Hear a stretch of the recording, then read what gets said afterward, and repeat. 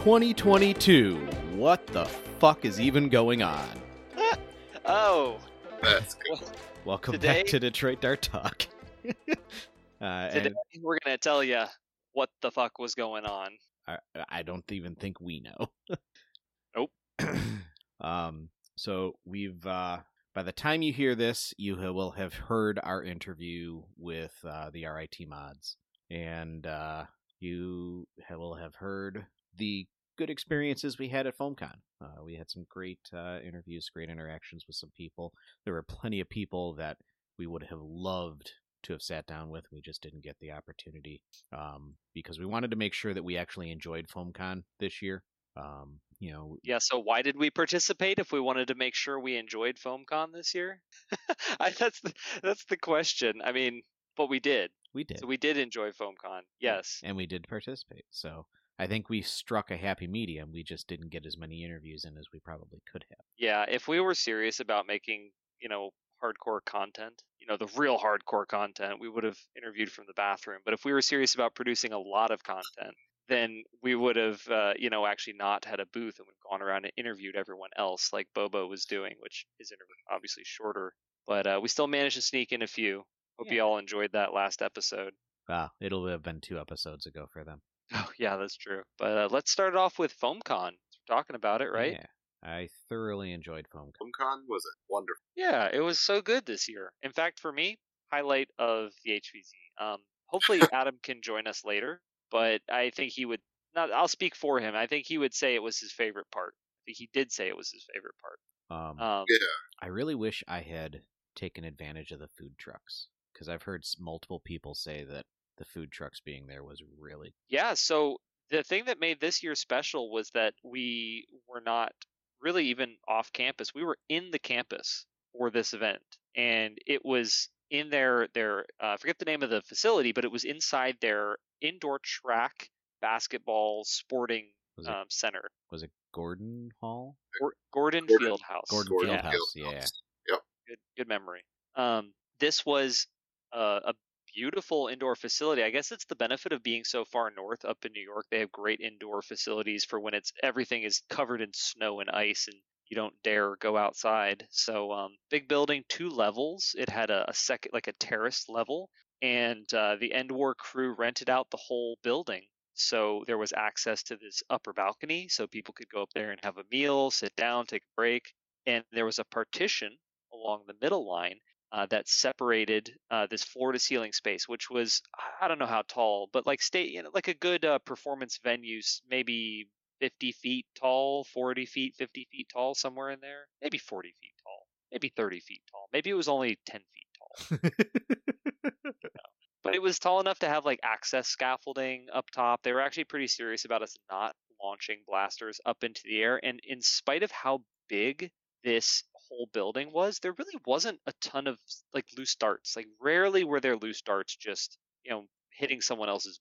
If that helps give you the size. I mean, full size indoor running track was the scale factor for this area. And half of it was where all the booths were set up, and half of it was an open play area with some obstacles, and was just open if you wanted a distraction to go play some games over there. And there were quite a few people playing. Every time I looked over there were more than a handful, less than an entire elementary school's worth of people playing over there. Precision numbers only allowed. and so that proved to be popular enough whenever I looked over there. I'd say that with how big this facility was, it could swallow a lot more people. It felt a comfortable level of crowded or engagement. I mean, it was certainly bigger than the last End War in Georgia Southern's facility or the rental venue that they had for the previous year. So fitting this many people in here. There was one time that it was crowded, but I think I'm getting ahead of myself. But before we talk about it, the time that it got crowded, Alex, you want to talk about the booth? Yeah. Well, first of all, I'll say that despite you saying there were not that many darts flying around, I did get shot in the side of the head partway through FoamCon. Wait, well, was that intentional or unintentional? Nope. It was someone a ways across the way decided to shoot at someone else, just literally into FoamCon, and the dart hit me. Huh. So I kind of was looking around like, who the hell did that? And I saw this like kid with his mom way over there being like, sorry, we were aiming at him. I was like, who? There's a crowd of people. Don't be idiots. Was that like Boomco's booth? Or not Boomco, sorry. So sorry, Boomstick Mods. No, Neil. this was just like random people out over towards like the entrance area. Like apparently decided to shoot at someone, I think, walking by. Like basically doing every unsafe thing you shouldn't do with a Nerf blaster. I mean, to be fair, there were no rules about what you could or couldn't use. Well, and we'll get to the no rules and no safety later. But our booth, we wanted originally to have 2 tables, but we were apparently the last people who got into FoamCon, like the last booth to be filled, and we only got 1. So And our request was still pretty early, relatively speaking. Yeah, FoamCon filled up fast apparently. So we set up the provided table with the podcast stuff, and then overflow from the secondary table, which was a folding table I brought, and we kind of made an L shape. And Adam and I each took half of that long ways for our Etsy stores and just covered the ever living crap out of them, all the stuff we brought. And we had, I think we both kind of overflowed onto the edge of our talk table. So the podcast table, we had the recording stuff set up so that we could grab random people walking by and pull them in for interviews. And we set up some camping chairs, and then Adam and I kind of stood off to the side and, shilled out our wares and tried to get people to buy stuff, which Adam made out like a bandit towards the end. I did not, but that's okay. And yeah, it was a fun time. I think we had a good little like trap set up where if someone walked into the L, they couldn't get out without looking at our stuff. So yeah, they would come in, they'd get slowed down, and then you'd be like, "Here, take this. Put it in your hand and shoot it. Shoot it. Yeah. Shoot it Pull right the now." trigger. Pull the trigger. Would you say it was the better Meowser trap? I mean, people wanted to buy Meowsers, so I would say you're right. Here, put this in your hands. Oh, can I buy this other thing? Yep, Someone that's else. Yeah. literally how it worked. Oh, this thing's so amazing. Ooh, what's that? Is that a quick? Ooh, Oh shiny. my god, I want to buy it. Yeah. So Alex did a cool thing. You can also do this description if you'd like, but he had done his Take Flight, and this was the premiere, the world of the Take Flight, and you brought 3, I think, of them. I brought 3. 1 started malfunctioning halfway through. Actually, no, I had 4. I had 1 for sale. Oh, right. You had your nice, shell hydrogen one that people actually wanted to buy. Yeah, I had my personal one, that was not for sale. And that's the one people were actually like, ooh, I'd buy that. I was like, God damn it. And then I had 3 of the standard ones. So, yeah. So he had it, and people would come in, and they'd be like, and he'd be like, here, put this in your hand. He'd be like, oh, you built a Easy E kit takedown for short darts. And you're like, no. That is not what happened. But yeah, unfortunately, I think people thought that you just built someone else's kit and were selling pump action short dart takedowns when it was your own creation and a one of a kind. So it was very awesome. You elicited huge smiles when people would actually pull the trigger and it would rev up and clunk clunk. Very Daka. I would have liked to sell some of them, to help cover costs for the trip, but it was very nice to see the genuine reactions people had. Like that's one of the things I like about being a designer is that when I can do something that elicits like that type of response, it gives me like that, good feeling rush that makes me want to do more. So that was really nice to see a bunch of, even though, some cash would have been nice. But yeah, so while we were at the FoamCon, we actually did have a chance to walk around. It went long. I want to say it went longer this year. And there's some talk of making it even longer again in the future. I think that was one of Drax's desires for future FoamCon. But we got to walk around a little bit. I would have liked to have spent more time on the walking around part of things, but it was really fun to go and see everybody. And the Out of Darts Splash only Eli Wu booth was a personal favorite of mine because it turned out Eli's a pretty cool person to talk to, and his products that he brought to show off were just incredible. So Momentum was there to play with. Impulse. So Momentum's the dual stage brushless, compact solenoid powered blaster that's supposed to be like, kind of a pseudo. It's not quite an FDL killer, but will sort of fit into that same niche of a brushless product you can buy off the shelf, and that'll be a out of darts thing that they're supposedly working on providing for sale. Hey, Eric. So that was. You can't kill something that's already dead. Well, you just killed this podcast. Hold on. I gotta pour out a drink real quick. It's like, did you actually kill Eric? Eric's R.I.P. gone. Oh no! My first pause was like, "What the fuck are you talking about?" And then I was like, "Oh, okay, you're right. That is sad. Sorry about that." So yeah, Impulse is going to be apparently available eventually for purchase. That was very fun to play with. There's another blaster that was a bullpup version of that similar type of technology. Really fun to play with. And sorry, not Impulse, Momentum. And then Impulse was the AEG with like CNC machined, lower chain driven, big old powerful blaster. That was very fun to use in trial as well. That one, I had Eli walk me through the functionality of it, and that was a monster. I mean, in the end, it still shoots a dart, right? So it does a thing that we all know how to do. It shoots a dart pretty hard, but it does it in a very unique and honestly kind of a learning curve complex way. So it has so many features that it can be a bit of a complex beast. It's not just something you pick up and go. But yeah, very, very cool blaster. I wish I had made it over to his booth to actually look at stuff. My only interaction was when he was like getting set up. I went over and told him I was going to fight him. Yeah. That was it. Yeah. So that was my favorite booth. What were y'all's favorite booths?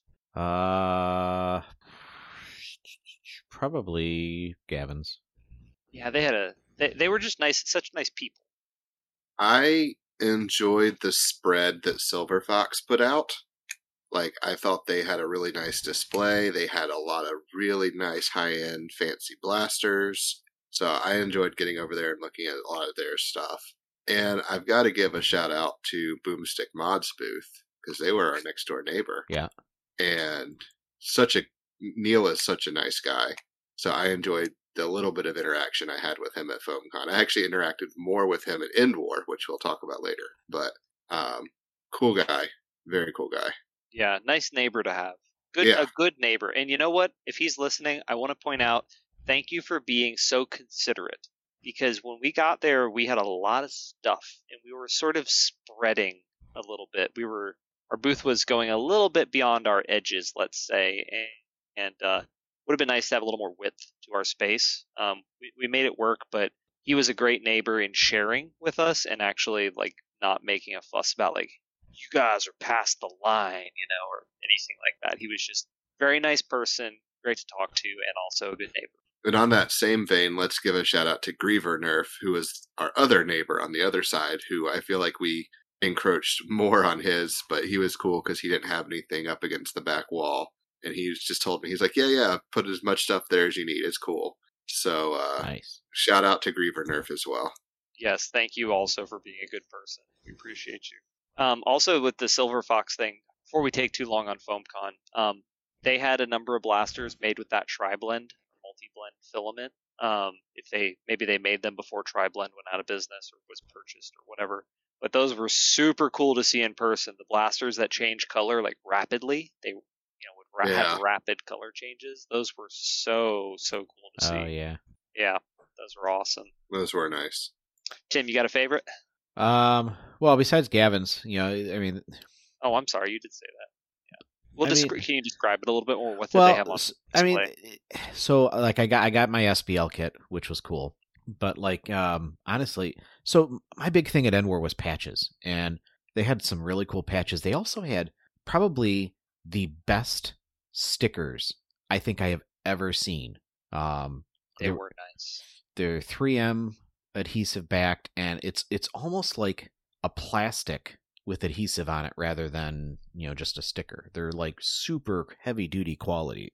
And he had the GF what is it, GFZ? The GFZ logo. Yeah, the GFZ logo, and then he had the Nerf Singapore logo both in that type of sticker. And when I went to go put them on my pack out the other day, I was like, man, these stickers are amazing. But just, I think what he had appealed to me the most. I bought my SBL kit. I bought a CNC plunger for a SPAMF that I still have to install. It's the plunger and catch. I should have gotten 2 of these. Anyways, I should have gotten a metal breach while we were there because I was still in a bit of a whirlwind, but I have one of the beta metal breaches. Also, their patch game was. You said they had good patches. They had the SBL and the SPAMF in patch form, and they were wonderfully detailed. So that is a woven patch, which you do get a lot better detail out of those. Those are probably some of the best woven patches I've seen. Yeah, we were looking into that for a project. Yeah.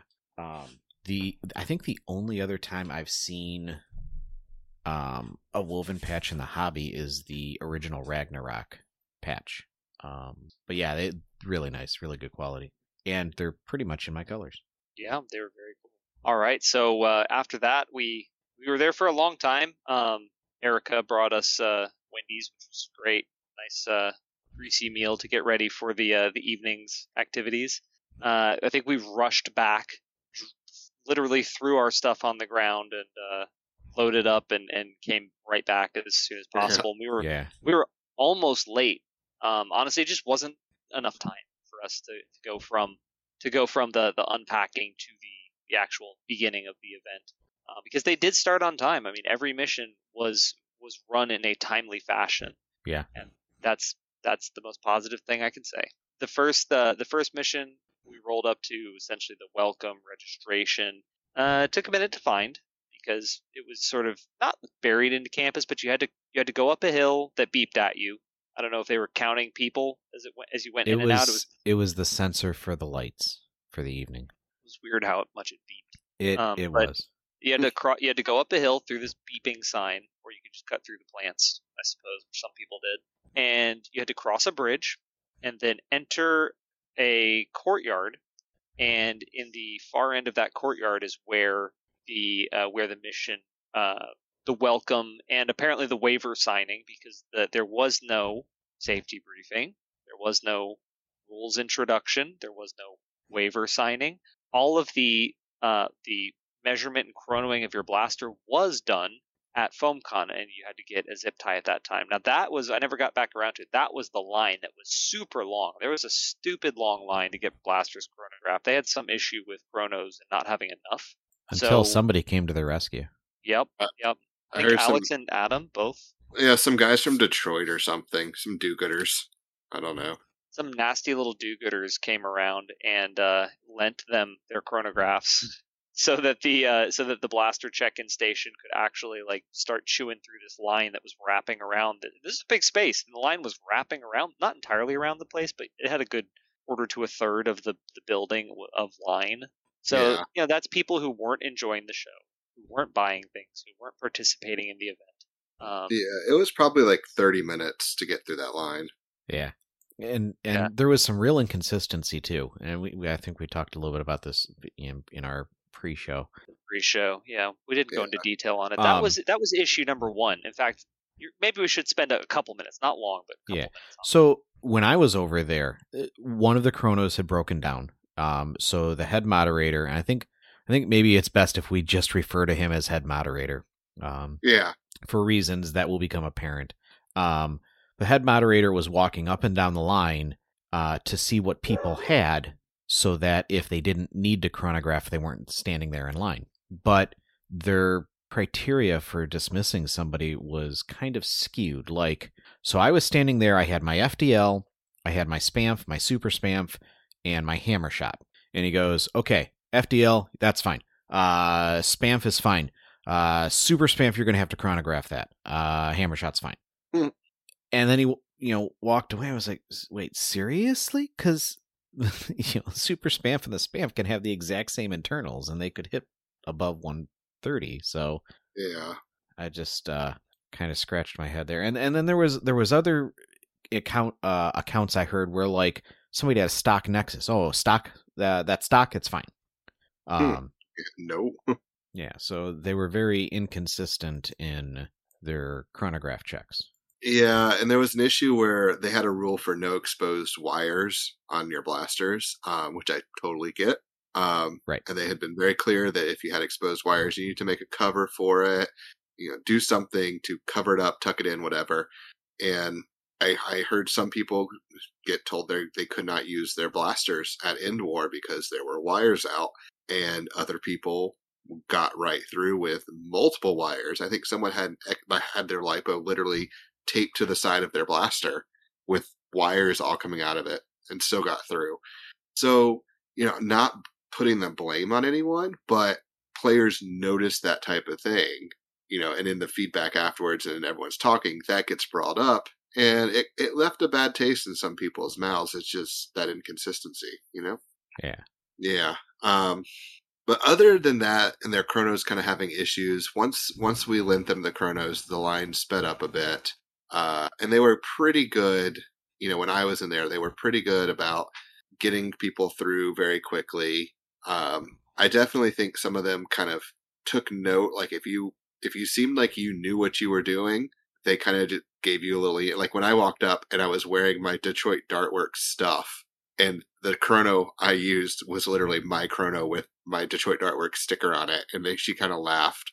And it was just like, boop, boop, yep, chrono in on my own chrono at End War. That's check that off a list somewhere. And I even had an extra blaster. I was like, hey, I know the rule was like 3 blasters at a time. Can I just go ahead? She's like, yeah, or 2 blasters at a time. She's like, yeah, just go ahead and be quick about it. That's funny.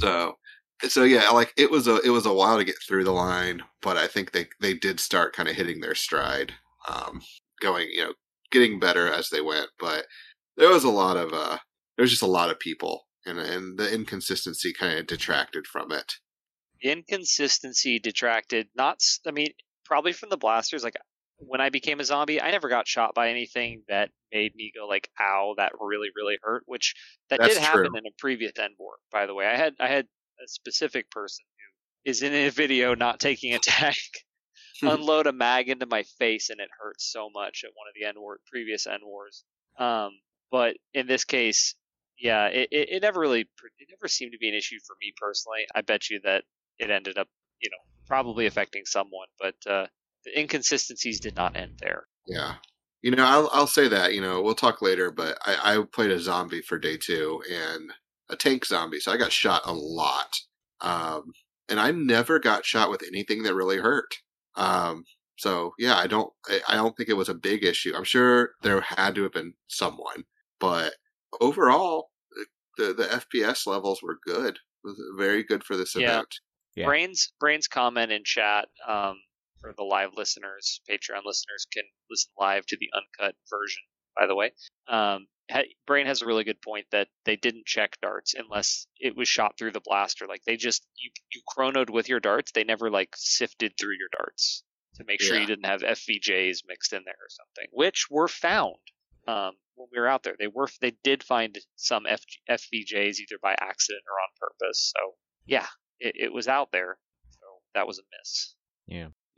But we kind of got off track. It was an important setup to talk about the beginning of the event. So Mission 1 showed up to the initial story briefing. Well, and hold on. There's one more thing that we need to mention about at FoamCon, because they did the actual check-in there where we got cards that we were told. They were our intergalactic passports. It was supposed to be a multi-pass or something. We were told we would need them for the entire mission, or the entire game. Which is true. We did. Sort of. Yes. Sort of. To check in and out. So these will come back up, but it's important to mention that we got them at FoamCon, and we were told we would need them the entire game. So. Right. Okay. So we got to the this courtyard, which I said was a little bit of a over the river and through the woods type of adventure to get to, and it really wasn't that hard to find once you knew where it was. But first time was a little bit confusing. Just followed the herd, which worked out. With our pack-outs. Yeah, y'all carried pack-outs, which was super overkill. I very much regretted it because of that initial hill. Hauling that thing up the hill. I don't regret it at all. Well, yeah. Yeah, just different playstyle. To me, that's way too much stuff. But for you. I mean, that's the way you like to play, so it was perfect. And we were expecting in like previous years there was an indoor staging area, and when this first mission was starting off, everybody's standing in the middle of a field, and we have no idea about what is available, what's happening. Eventually, there was a process of forming into lines, signing some waivers, listening to a welcome speech. Drac did a welcome, glad you're here, all that kind of stuff, and then it was okay.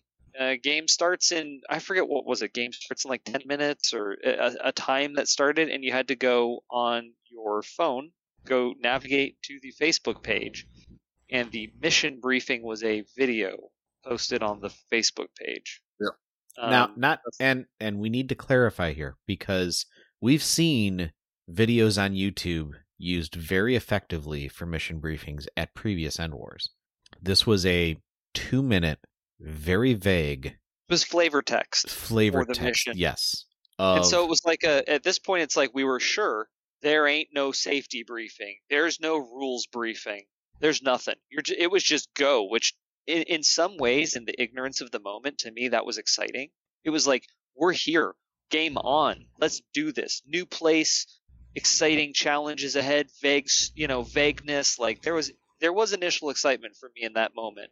But for the rest of you with Packouts, it's like, where do we put this down? And as Spy Mike would like to point out, it was a 5-minute window at best from the finish to the start. And exactly like you said, Eric. Okay, what do we do with our gear as game is live and zombies are active? So we figure out where the gear drop room was, and Brain was like literally guarding our backs as we're all hauling our gear into the briefing room. Which they did notify us was in another courtyard. It was one courtyard over at the far end inside of another similar type of building of what we've had in the past. It was an auditorium of sorts. And that was primarily a moderator room where they could like discuss what they were going to do, stored some props, and then also gear drop. Yep. So Packouts go in, mission starts, and this is when it paid to be a little bit of a veteran, because we and actually, you know what? I shouldn't say a little bit to be a veteran. We were ready. We were on. Good to go. Shake the rust off quickly. I got to shout out Lightning Eagle right off the bat here, who walked the campus the previous night, so he knew what the heck was going on, or like where things were. And so we began the mission of finding these gates. So the story was find a series of 5 gates, and at each gate you had to get your intergalactic passport marked in some way, which turned out to be a hole puncher. Mm-hmm. And you had to get. What were those holes punching through on the other side? It's one of those moments where you get in the real world and something doesn't work. It's like, oh, we should have tried this beforehand. Yeah, so the other side of the cards, that the passports we were given, had a QR code that we were supposed to scan, and then it took us to a sign-in and sign-out form. And that was part of RIT's like campus thing, where they wanted to see who was on campus, and then you're supposed to go back and change your answer to signing out and resubmit it when you left campus for the day. And yeah, that when you start punching holes into a QR code, it kind of messes up the QR code. Yeah. So that was an issue. And so I just have to mention this. They did rectify the situation in the worst way possible by posting the QR code to Facebook. So you have to borrow your friend's phone to check out. Yeah. And I think there was someone put a comment up that just had us rolling with laughter, which was like, why wouldn't you just post the link? How is this any good to me? And look, like I will always say thank you for putting on. Let's start off with this. Thank you to End War Team for putting on a free event. We didn't pay anything for. Thank you for organizing it. Thank you for hosting it. Thank you for doing all of this. But also get a little.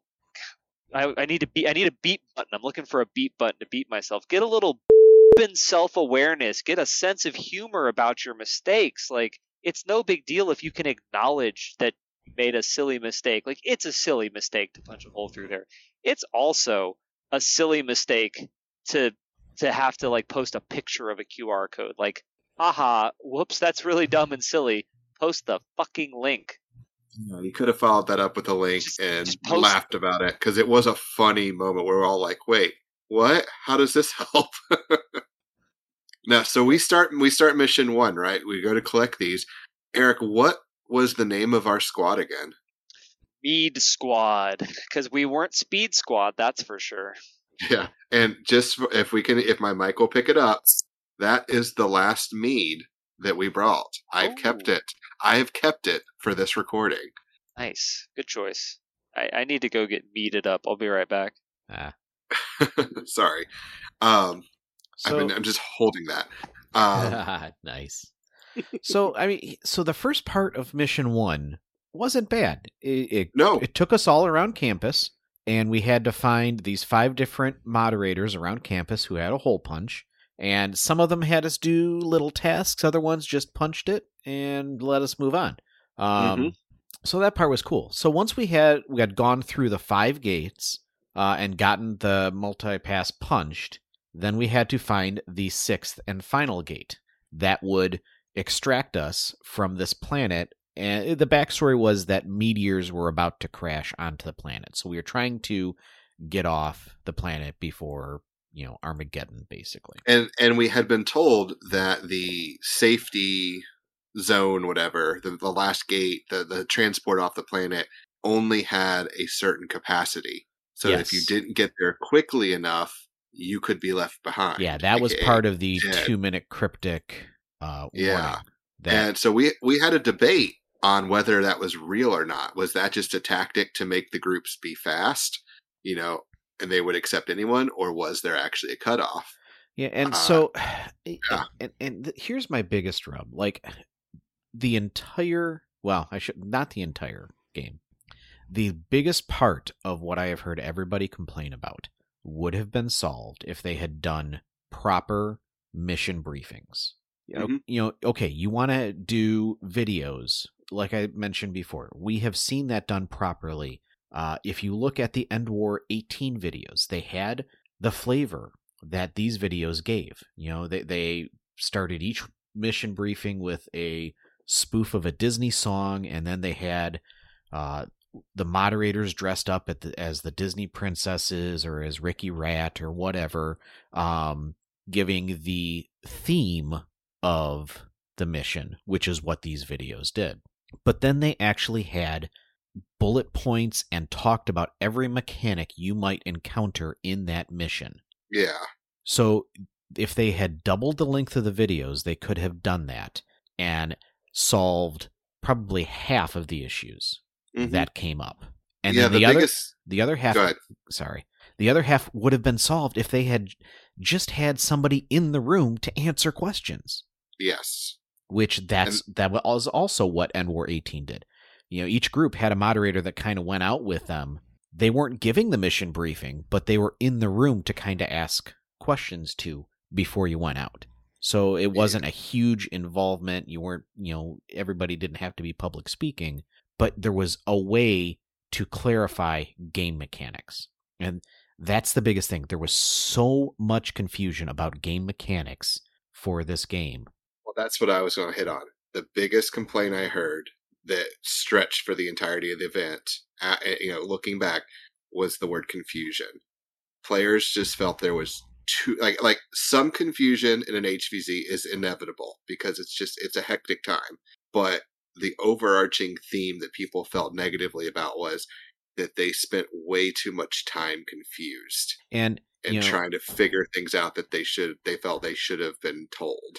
And if you think about it, we've already stated that we felt that missions 3 and 4 went better than 1, 2, and Final Stand, right? And the moderators that were around for 3 and 4 were the RIT moderators that did, more of the game design and were able to properly relay information to the players asking the questions. So we were able to get the proper clarification. A lot of times when we saw things go south, and we'll get into that as we go through the missions, it was because one moderator was either giving conflicting information or didn't understand the game mechanic, and shit went sideways. Yeah. So we get our stamps. Back to mission 1. We get our stamps. We find our way to the final gate, And at the final gate, we see Drac dressed up in like a Star Wars outfit. It was a poncho. It was like a. It was I thought it was one of the Rebel ponchos. Is it a Rebel poncho? I thought so. I figured it was more like Firefly or. It could have been. It reminded me of the Rebel indoor ponchos. Okay. The troop that they had, but it could. I don't know. It was a sci-fi poncho, and I believe Jake from the Endor crew was there, also dressed similarly. And when we arrived, there were small groups kind of crowding around them, and we went up and. Well, wait. Let's be honest. There was a small crowd around Jake, and there was a huge crowd already around Drac. There was a large crowd. It got huge after we arrived, and Drac was taking 5 people at a time, and basically when he took them, he would take your cards, which we had been told you had to hold on to, and apparently was originally trying to give them back to people, and then people stopped taking them, and he stopped trying to give them back at that point and just pocketed them, and then set them out later in the briefing hall for people to reclaim. But he would take 5 at a time, and then he would move to a different location. And so this group of people were following along, and there wasn't a great system for it. So it was just people shoving cards at his face for him to take. And I saw him get a little annoyed with some overly aggressive people and warned them that if they didn't stop shoving cards that close to him, he wouldn't take anyone. Wouldn't save anyone.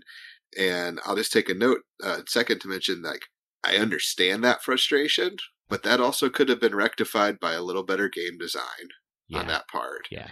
That whole mission was shoving things into people's faces, and in general, much of this HVZ was a very clear reminder of human nature. Yeah. And this one, save me. Well, and that was part of the frustration some people had was, our group was following him around for a little bit, and people who had arrived after us were coming in, getting in front of us, and getting saved. And I think by the 3rd or 4th time this happened, I was walking with our good friend Justin Pinnell, and we just looked at each other, and he was like, dude, this is such bullshit. And we just started getting up, feeling angry about that. Like, this, all right, this was funny the first time or two. Now it's getting annoying. And then some of our group realized that the other mod, Jake, was also taking people. Or he was, if Drac went to Jake, he would take people. So they went and waited there and got taken pretty quickly. And then I got taken pretty quickly after that, just by clever placement of my card, in the correct distance from Drac for him to grab it. And so let me jump in here real quick. Yeah. So we were in a group, and Sebastian and I were holding up our cards, and Sebastian got taken. And I was like, don't take my son, or save my son, something like that. Save me and my son. And he's like, all right, you get a freebie. So he actually took 6 in that group. That's good. Yeah. That's good. That attitude was required. Everything that you've been saying about clever positioning of your card, because our wonderful Adam was there for 45 minutes, and we were early. Goodness. We were one of the not the earliest, but we were one of the earlier groups into that whole quad area. Yeah. So we had some of the best chances. I was taken out like that, really quickly. Yeah, I took a rough count of how many times people were saved, and I believe over 100 people were saved between when I got saved and when Adam finally got saved. Jeez. And it was, he's not here to tell the story right now, but from the recounts I've heard, it was, I believe, Jake who literally looked at Jack and said, dude, this guy's been with us for so long, and made sure his card got taken when he finally realized, oh crap, I keep seeing you haven't been taken yet. So kudos to Jake for that, which by all reports that I heard, this was, I believe, Jake's first time moderating an event. And from everything I heard, everyone was very happy with him. They thought he did a fantastic job. So kudos Jake to Jake. did a good job. Now, Jake is Endwar staff or RIT staff? Jake is Indwar staff. He is one of the employees of like Foam Pro Shop, Not Industries. Yeah. He's employees. I talked to him for a little while. Also, a nice person just to have a conversation with. He's employed by Drac. Yeah, seems a very cool guy, very nice guy, and he did a great job with it. Anytime I saw him and interacted with him in game, he was fantastic. So shout out to Jake for doing a good job and a good first time moderating. Yay! Yeah, but yeah, so we were getting a little concerned. Those of us who were taken a little earlier, because we were watching this horde of people chasing after Drac and shoving cards in his face and kind of jostling for position.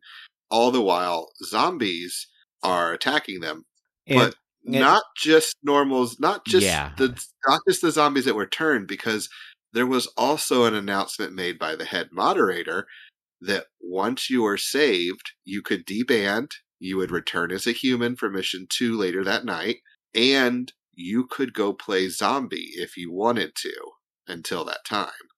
So a lot of people debanded and put the bands on their heads, and that zombie horde snowballed so quickly.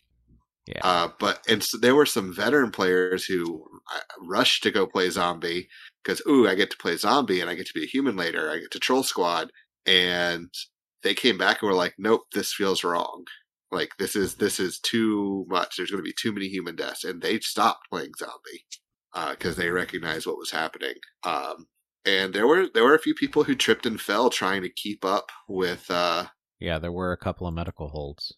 Yeah, and so it was just a lot of decisions, small decisions being made there that I felt added up to a sense of player frustration and a little bit of player danger that was really unnecessary, especially that early on in the game to have those things happening. Kind of set the mood, I feel like, at least for the rest of that day. And some foreshadowing. But our whole group survived. Every one of us in our extended group as well survived and made it out of that. Made it out of mission 1 alive. And we did we run back to the Airbnb at that point or not? No, I couldn't remember. We hung out for a while. I want to say. Yeah, we hung out in the staging room area until mission 2 started. But there were a lot of turned people. Like that mission turned a lot of people. A lot of people, yes. I don't know if the count was actually this high, but I heard that the Indwar staff was looking for a 65% kill ratio in mission 1. I heard lower. I heard it was like 15% each mission. Well, they can tell us themselves. Yeah, I'm not sure what it was, but mission 1 from the limited HVZ invitationals I've been to, that was a vicious mission 1, but it was really only the ending that became vicious. Yeah, and back to the kill ratio. When I say Indwar staff, it was one person in specific that I heard said it. Yeah. So we hung out until mission 2, at which point we got another 2-minute Facebook video that detailed the concept behind this mission, and it was like a little acted out part in the front, which was really hard to hear and get a sense of what they were saying, and then a few like black screens of text kind of summing up what you were told. But again, not briefing level. It didn't explain mechanics. It just kind of gave you a vague sense of this is what you need to do. And we were told that there were 6 locations that could contain symbols, and we had to find the 4 symbols that would unlock a gate to safety. And you had to find them, and once you were sure of the symbols, get to the gate. Well, they were a code. It was a code, yeah. Yeah, so they were in Aurebesh, and Star Wars language. They had Star Wars language, and they had to. Each of them was a single letter that could be descrambled into a word that you had to use for the exit. So yes, we took a hot minute getting around to the different places because we sort of got into an amoeba or a group at one point, and then we stuck with essentially the larger group as it was, as it darkened. The human horde. Yeah, and then there was also a couple of holds At least one of them was due to hold. Well, the medical hold, but then lost. Yeah, we lost had at people. least one kid. Yeah, that's right. We had 2 lost kids that day. We had one in between the missions and one during that mission, which I will give another shout out to RIT and Indwar, the staff, because when the lost kid things came up, it was usually like someone's little brother. They couldn't find them. When that happened, the first time I was in between missions, I was in the staging area, and the head moderator got on a megaphone and told everyone in there, I need you all to go out and look. This is the information. Gave us like a description and a name, and said, I need everyone looking for this kid now. And I called up our group and said, hey, I think some of you guys had gone to the car or something. And I called up everyone and said, hey, this is the details. And that room emptied so fast. And that kid was found within a minute or two, because like everyone got the word out. So they took those issues very seriously, handled them very quickly and effectively. So, definitely. Credit where credit is due. Like, they did a good job on all of the medical holds, all of the lost kid type holds. Like, they did a very good job. There were other issues, why were there so many medical holds called at certain points type of things. But when it was called, I want to give credit to everyone who was involved with that. Moderators, medics, all that. They handled it very well. Yeah. But yeah, so we had to go find these symbols, and I'm going to give another shout out to our buddy Andy. He's one of my friends. His first invitational was Indwar. And apparently knows Aramesh. He has been, he had it saved on his, I believe it was his Pinterest. He had the alphabet saved because he had been learning it, because he's a huge geek, loves all that stuff.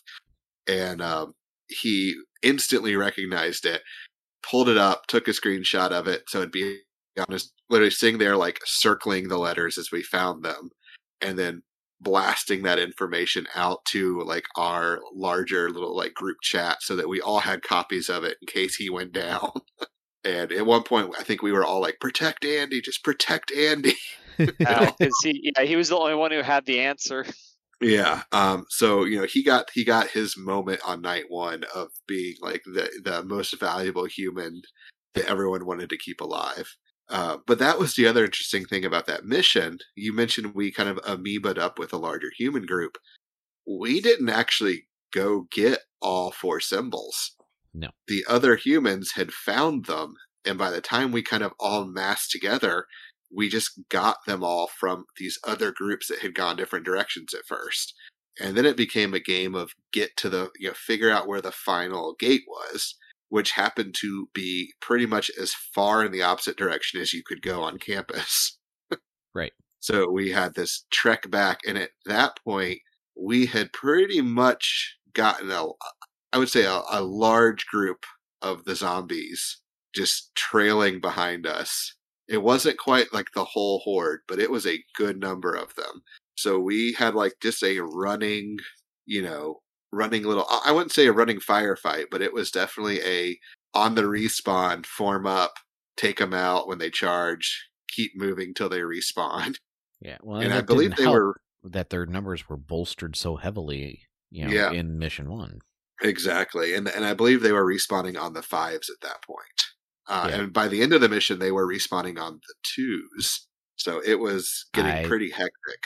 Was that when I was still there? Yes. Oh, jeez. The end of the mission, in which no one left happy. I was told the zombie respawn had been moved up to the 2s. Damn. All right. Well, let's explain what happened for that last part. So we get out to, and this was a series of dorms that created multiple different quads. And so we fought our way up to this a bottleneck, basically. And the Stargate that had the symbols we needed to enter in was inside that courtyard, that quad. And there was a moderator standing in it. And then at the bottleneck, there was another moderator kind of queuing groups of people up. Now, this huge horde of zombies had followed us and basically cornered us in on the edge of this bottleneck, and we weren't allowed to go forward due to game mechanics, and they were behind us. So Well, before that, though, we came in from a direction they weren't planning. I forgot about that. Yes. We came in through the side of the quad, and they were not expecting humans to come that direction. Well, and didn't that happen because we ended up in a parking lot and they paused play and moved us out of it? No, that if we had kept going around that parking lot, we would have just ended up circling and coming in from the north side of the quad instead of the south side, where we were supposed to enter from the west side. And that was actually probably a very smart call by, I believe that was the head RIT guy, Liam, who realized we were in a parking lot with moving cars, first of all, so stopped it for safety reasons, but then also got us to an area that we were then one courtyard away from the goal, so that we kind of were heading in the right direction instead of getting chased further out to the edge of campus, because that was literally the edge of campus beyond that. Right.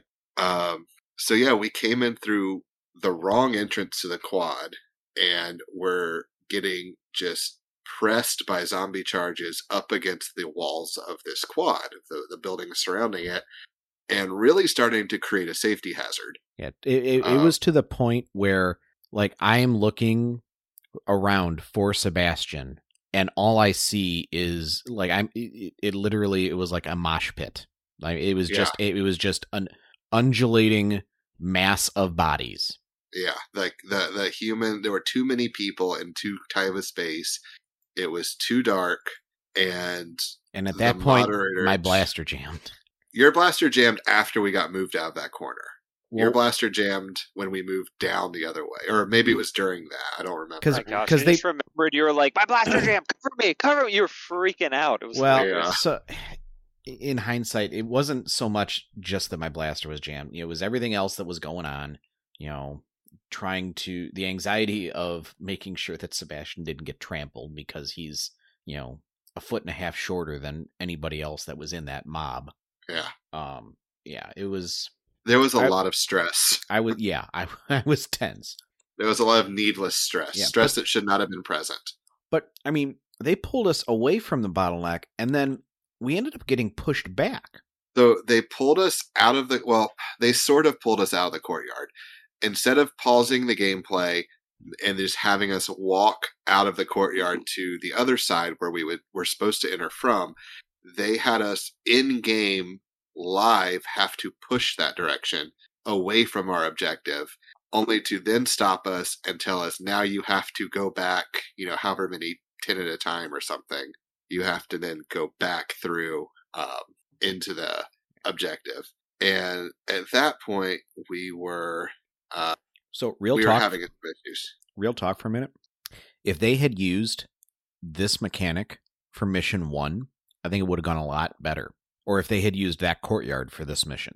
Because they could have queued everybody up outside of the courtyard and then have a group of 10 go in and defend. Yeah, exactly. Because missions 1 and 2 were essentially the same mission with a different, what do you call it? MacGuffin. Yeah, it wasn't particularly unique. I've been quiet during the discussion of this. This mission still stings me. Like, during this mission, I actually this one affected me deeply. I was having such a negative level of fun. I was thinking, like, do I ever want to play Nerf again? Like, seriously, like, not over dramatic. Like, I was like thinking to myself, calculating with how rarely I get to play anymore, and the experience I was having that day and then through to that mission specifically, I seriously was thinking, like, I don't know if I ever want to play Nerf again. And I'm dead serious. And I actually still, we haven't talked about this, but, like, I'm not sure still, because of that mission, in spite of the fun we had the next day, I'm still not sure if I'll ever go to End War again. I'm so mad about this. Like, it seriously affected me to the point that I almost actually took, like, not drop my blaster, but I almost just left. I was having, for a number of reasons, I was just having literal negative fun, and it still to this day has permanently damaged how Nerf is played for me. It was awful. And thinking back on it, it's gotten a little better because the next day was an improvement, and we made a lot of fun the next day. But that one is that day, that mission, and that really that whole day, but specifically that mission has permanently damaged my enjoyment of Nerf. I don't know specifically End War, but it's done some permanent damage, let's say. Well, and yeah. I ended up taking Sebastian and abandoning this mission. Everything else that I had already discussed, and then we finally get queued up and get into the circle, and what the moderator queuing us up told us to do was not what the moderator inside the circle was having people do, and it would have gotten us killed. And so, like, she told us to pause and get out of the circle, and Dan and Sebastian and a few other of us, and we're standing around just like, what the hell just happened? And I was just like, you know what, we're done. We're done for the night. I not exposing Sebastian to getting trampled again, and we disbanded as several zombies who thought they were being coy and cute. Hey, you guys live? You live? Well, not anymore. Which they were just being zombies. I was otherwise frustrated, and it tickled me wrong the way they were acting, but they were probably being fine. Yeah, there were a number of issues. I'll let hopefully when Alex gets back, he can tell his death story. But this was the end for a couple of us. This was the end for me. I was on the outside of the group, and I was basically on a point defending, and I had used all my ammo. Actually, like there was significant amount of firefights. I went through every dart I had up to my Nightingale, and I was out of every dart in my FDL, and I had the Nightingale pulled at this point. And they kept sending charges at us, and I couldn't get back into the group. And I thought about it afterwards. If I had actually, like, at that point, I was just so upset, not caring, whatever you want to say, that I didn't think about it straight. What I should have done is I should have basically, like, yelled at the people behind me, let me back to start reloading so I could get my primary back up to speed. But what ended up happening is I was out on the point, and I was shooting at zombies, and I was shooting at the people who were coming into the left, and I tagged everybody who was coming from the left, and I pivoted over to the right, and I started addressing the people on the right, and then a zombie tagged me, and I was like, no, I already got you, dude. He's like, no, you didn't. No, you didn't. I was like, no, I got you in the back. Like, right as you were coming up, I got you in the back. He had a shield, and he was just, like, full adrenaline charge, like, and he just started arguing with me, and I was like, whatever. I was so mad, so upset. I just said, fuck it. I didn't want to be here anyways anymore. I'm out. So that was my out. If I also would have, if I had been in a fun mood, I would have challenged him to, like, the one dart, shoot off, because I was very certain of my position and he was very certain of his position. So, it is what it is. It was done, and I became a zombie for the rest of the night. Alex also has a story for this time. So Alex, you want to share your death story? Yeah. Oh, man. So when we were holed up at the entrance to that channel, that rush to get to the gate, I was towards the back of the group with John, another guy from Detroit, and a few other people. And we were surrounded by zombies kind of on the periphery of this courtyard. And there was one guy just kind of, like, milling around right by us. And John and I both see him. He reach up to his head and, like, adjust his headband. Now, he had been out. He had been tagged out. He never debanded, which was an issue for that whole first day. An issue which I brought up to the head mod, and he made an announcement to the zombies. This guy did not deband. We see him reach up, adjust the band with his back to us, and he's about 5 feet from us. So, typical End War rules, most HVZ rules, he can't respawn. You have to move 30 feet away from the humans. What does he do? He turns around and tags probably like 8 people. Just walks into the group tagging people because no one's. Yeah, this was a huge turning. This night was just a bloodbath. Now I at that point was so fed up with what was going on right at the end of that mission. Also, while I've given a lot of props to the mod team, we were talked down to by the head moderator with needlessly harsh, critiquing, condescending language multiple times, especially that mission. And I was very frustrated by that, by the safety issues. So when this happened, I didn't even contest it. I just kind of said, fuck this. And John and I just left the group and we walked over to the courtyard. We did not drop our gear to play zombie. But we were like, fine, we're done, whatever.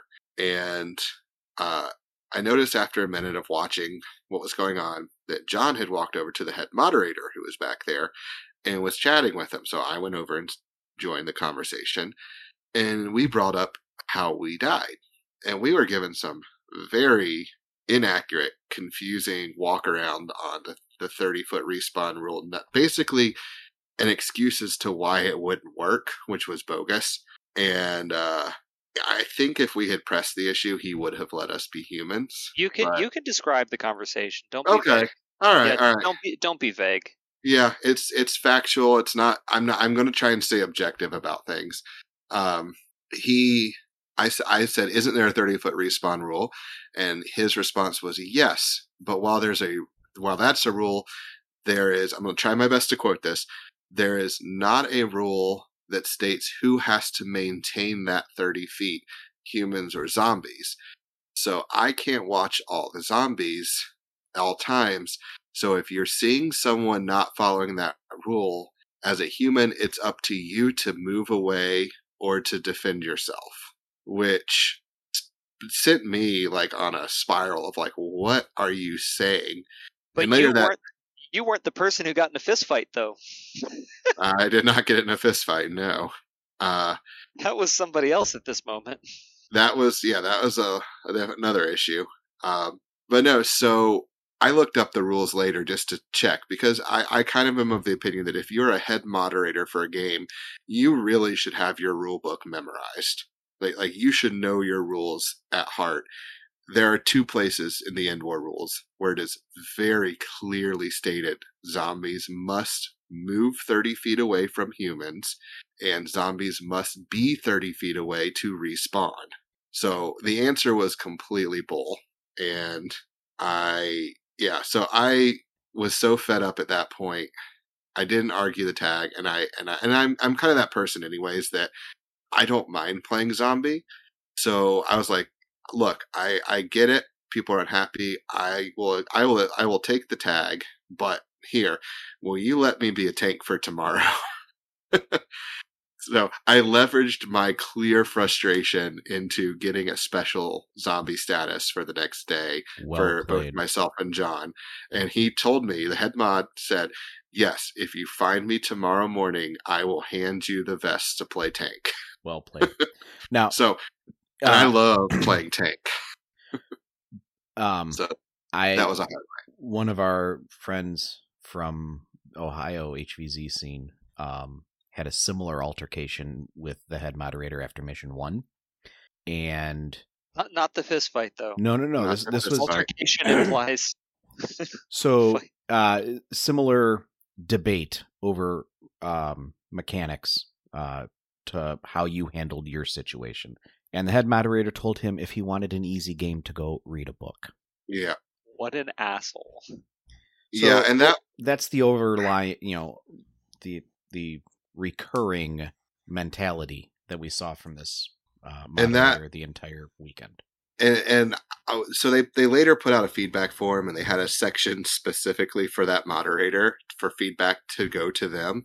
And someone else put it, I saw on Discord, put it so perfectly. Whatever happened and went wrong, you didn't have to be an ass about it. And that was so perfect, because that's exactly the case. If even the rules mistakes, I could have forgiven had the language we had been talked to with been uplifting or positive or even just neutral. But every interaction was this guy on the defensive and talking down to players, and it made a lot of people upset. Yeah, and in our chat right now, one of our moderators is talking, and he's exactly right. The head moderator was a violation of Rule 0. Mm-hmm. Yeah, Yep. honestly, besides some of the that fist fight I keep referring to, just because it's hilarious that something like that happened. What exactly happened there? I don't know. So a zombie charged in when we were at that very first corner before we were moved out of the objective courtyard, charged in and basically did kind of a rough tag, and ended up kind of like falling at a guy from what I'm remembering seeing and hearing. And the guy basically like turned around and shoved him off, and then the zombie got up in his face and they started kind of just doing the shoving and pushing. I don't think it was straight up like at any point true closed fists trying to deck another person, but it was the aggressive pushing and kind of slapping at each other. Yeah, no fisticuffs. Not that I believe, but it was right on the border of it. Yeah, probably shouldn't be bringing the drama aspect, but I did bring it up like 3 times, so it was just hilarious. Oh, sorry. Let me say that's the thing too. Unsafe zombie play could have not been eliminated, but could have been mitigated by a safety briefing. It should have happened. Yeah. Yeah. The only other rules I was trying to segue that into honestly the relatively speaking, the Rule 0 violations were very few and far between. The only other one that I saw was a human who kicked a horde egg out into the parking lot. This girl just went up to the horde egg and just punted it out into the parking lot with cars driving around and everything. And then kneeled down and then got the tag to come back up from their human partner. I was like, "Oh my gosh, you jerk." So somebody's got to go chase that out into traffic to go pick it up intentionally. I was like, come on. There's part of me that finds that funny. It was a little funny, but it's legit funny, but it's a Rule 0 violation. Yeah, into the parking lot in traffic is the Rule 0 part. If it had been into an empty field or into another part of play that was just away from zombies, that'd be hilarious. But point being, that's the worst that we saw. So it really wasn't that bad. It was just Mission 2 was so just awful, detrimental to everything that was happening that this was a different day when people kicked the ball, but it was really wasn't that bad in terms of people being jerks or whatever. I mean, it was the players were relatively pretty good overall. Yeah. So that concluded the mission. Everybody else made it out, I think.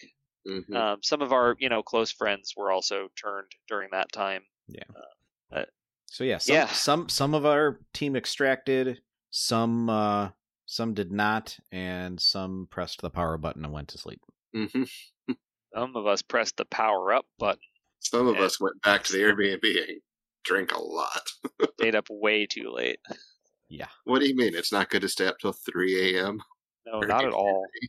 I'm glad that you're built in such a way that you can still get up at 6 a.m. or something after 3 hours of sleep for the entire next day. That's something I had not actually considered.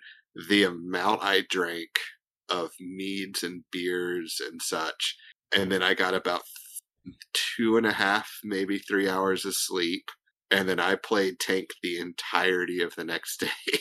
Oh, man, your voice was raw hamburger by the end of the day. Oh, my voice was just a beautiful sound of bees. Bees being run over by a semi. Yeah, we showed up for Mission 3 the next day, now that we're halfway through this 3-hour podcast. Yeah. And what was Mission 3's premise? It was build it was go around and collect more more symbols. This time it was stamps. Yeah, there was it was very sorry RIT mods, you're very nice people, but your missions were very samey. There was a lot of find object, similar object, use it for purpose. So this time instead of just finding something, there were actual mini missions. So we went out and played mini games. One of them was move a water balloon with PVC pipe chopsticks, basically. One was trying to remember. One was Simon Says. One was build a structure out of Yep. PVC pipes. Yep. I think those are the only 3 we actually completed ourselves. We ended up with 4 or 5 stamps, but a couple of those were just sweat transfers. The humans fight back. Yeah, this is when things started getting like very out of the humans' favor. If there was any balancing to be done, I'm not aware of it at this point. If there were any like mission changes based on human versus zombie count. From what I remember, there were no changes like that. It was more of a moving objectives to more open spaces to avoid what had happened the night before. It was mostly safety changes, which was honestly, if there was one thing you needed to change, they identified it and did it. Like that was the one that had to change. Yeah, so there was a lot of tanking going on from y'all. I was not a tank. Eventually, I was hanging out with you guys. It was fun for you to be a tank, but I wasn't really getting any action that way. So I decided to break off on my own and see what I could do. Nice. This was when I had this was a very fun end of this mission for me because I ended up getting a number of tags. The first I basically ended up going out to the field where the final, if you participated, the final extraction was in a big open field. And then this was also the field where in this mission you had to move water balloons with PVC pipes out in an open field area. So I went out there and I was talking to the mods who were working that, which was Chris and Jake, and wonderful people. We just chatted for a while. There was nobody there when I was there for quite a while until we eventually saw some people sort of creeping over the horizon, and I decided to go hide. And I found a corner and I waited there for like 10 minutes or something stupid until the humans were done with their tasks. And a group of them started coming along the side, and there were no zombies anywhere, none around anywhere that area. So they weren't really concerned about any of this. And the first it was like a father and son group came walking up, maybe 10 feet away from me, and I was hiding behind this brick wall, and they didn't even look back there. I mean, why would they? You could see that nobody had walked back there because I had been sitting there for 10 freaking minutes, and I was like using my phone to like look out around the corner and like see when what they were doing down there until finally I could hear people approaching. And so I just lunged out and ran at these two dudes. And I landed the tag. So that was awesome. They basically turned and addressed me, and the one of them, the son, I think it was the son, one of them they got a shot off, and it like basically crossed my chest and like went under my armpit. So I got a little bit lucky there that they didn't have time to draw fully on me, and I got 2 tags.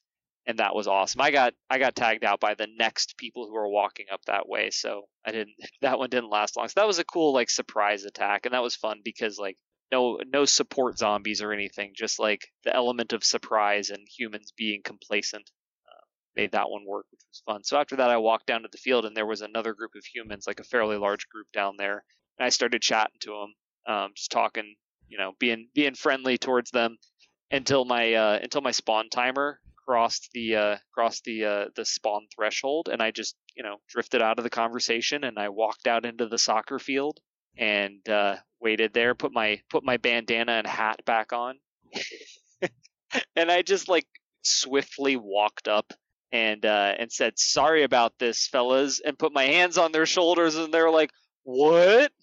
That's how I died at my first invitational after NWAR 17.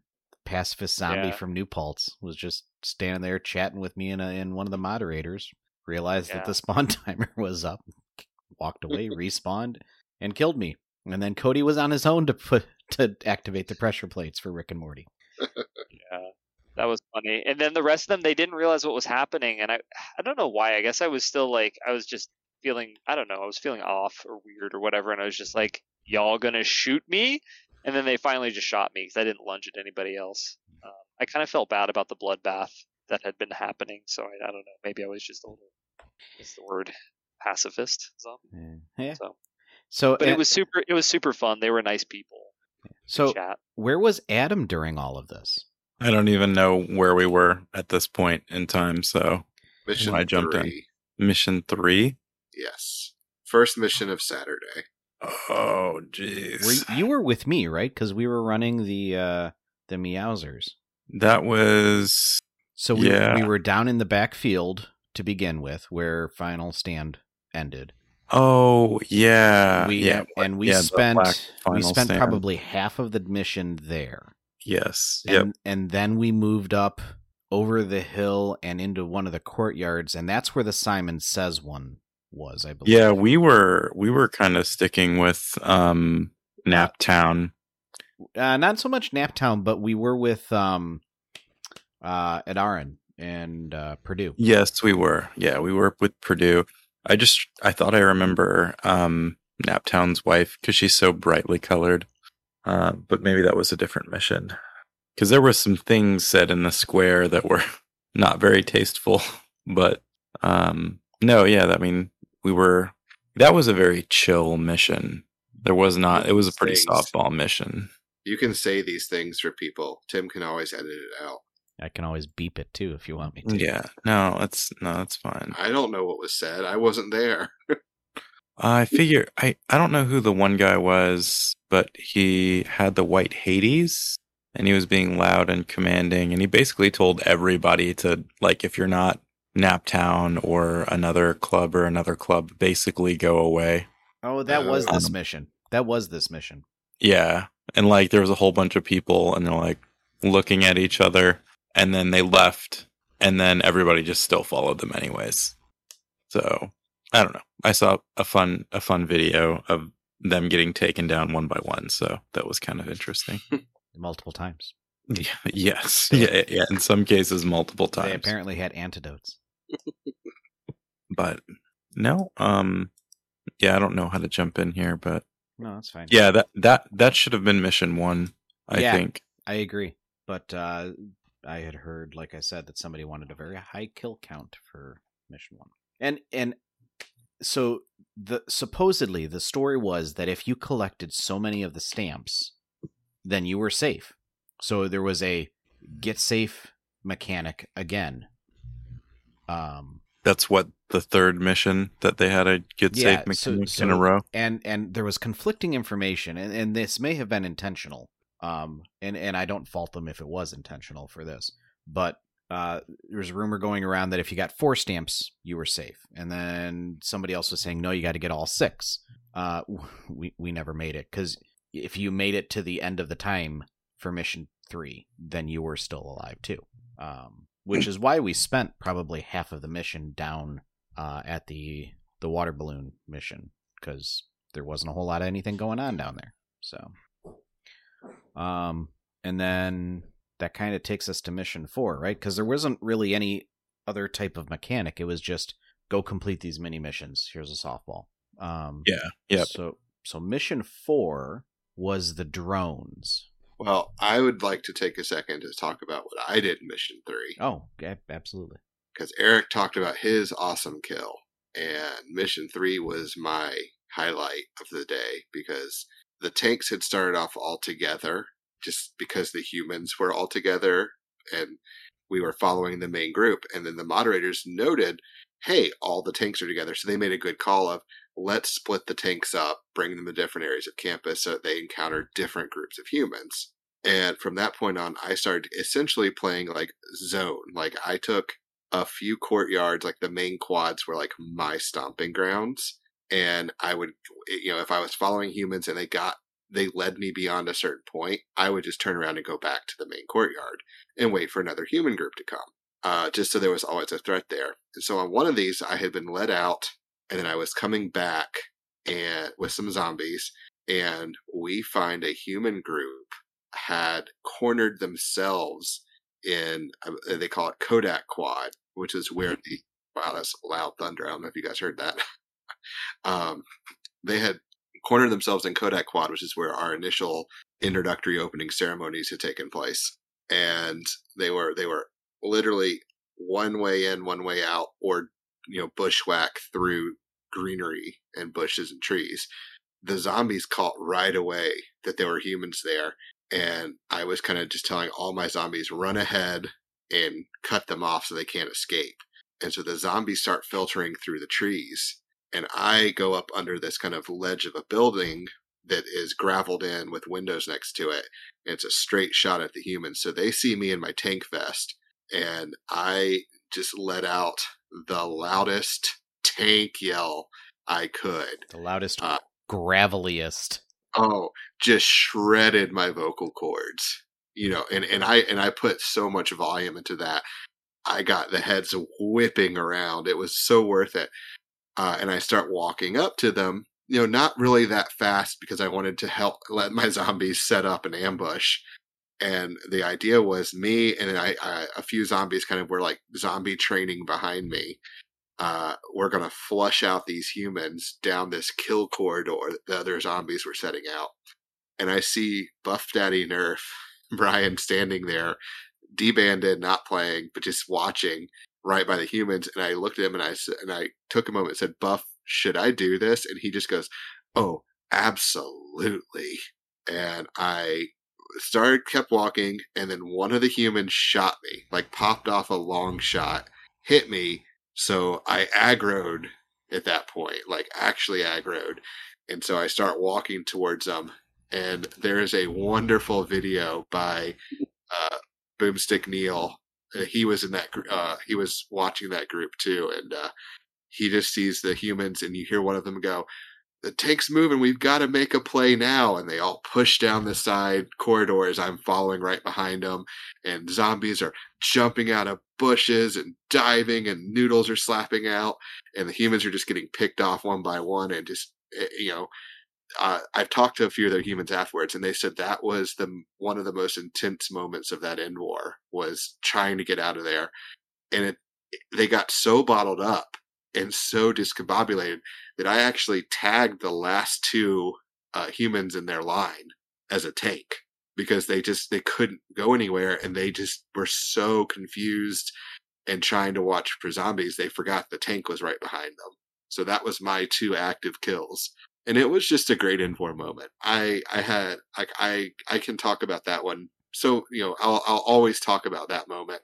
So despite the frustrations of a lot of the rest of the event, I figured that if I can come out with a story that makes me smile like this, it was worth it. Yeah, we definitely had a lot more fun missions 3 and 4. Yeah. So yeah, that was my tank kill corridor. Very nice. All right. Moving on to mission 4 then? Mission 4. My voice was gone. My feet were tired and blistered.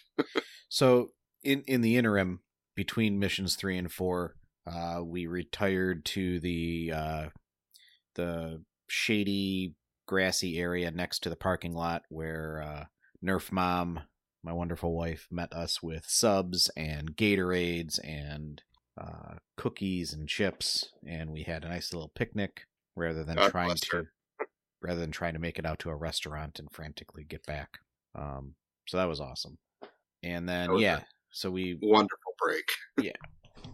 So then we head back for mission 4, which mission 4 was set up so we had to find drones, which kind of acted like tanks with a noodle and shield. Yeah, they would aggro and follow humans. So we had to kite them around campus to find, of all things, a huge bundle of TNT, which I didn't get that reference. It was just supposed to be explosives. You were turning them into bombs. There's a bunch of Red Pool noodles bundled up. Right, but why was it explosive? Why wasn't it a computer chip or a terminal or... I thought you were supposed to detonate them at certain points to destroy something was the story. You were, but the story never advanced. So that's kind of part of what we're about to say. But yeah, the intent of them never became clear because we never got there. Well, no, because they did specifically say the TNT would reprogram the drones. I took that to mean that you would reprogram them and that then they would carry the TNT. At the time, now that I'm hearing this said back again, I think it's more of a requisite for getting them reprogrammed. It's like you need to find the TNT and then bring them to the square, and then they can be reprogrammed. Like you can't go and find the TNT separately or something. And that may have been because part of the confusion during this mission, mechanic-wise, was that the TNT was in the square. Yeah, it was an infinity quad the whole time.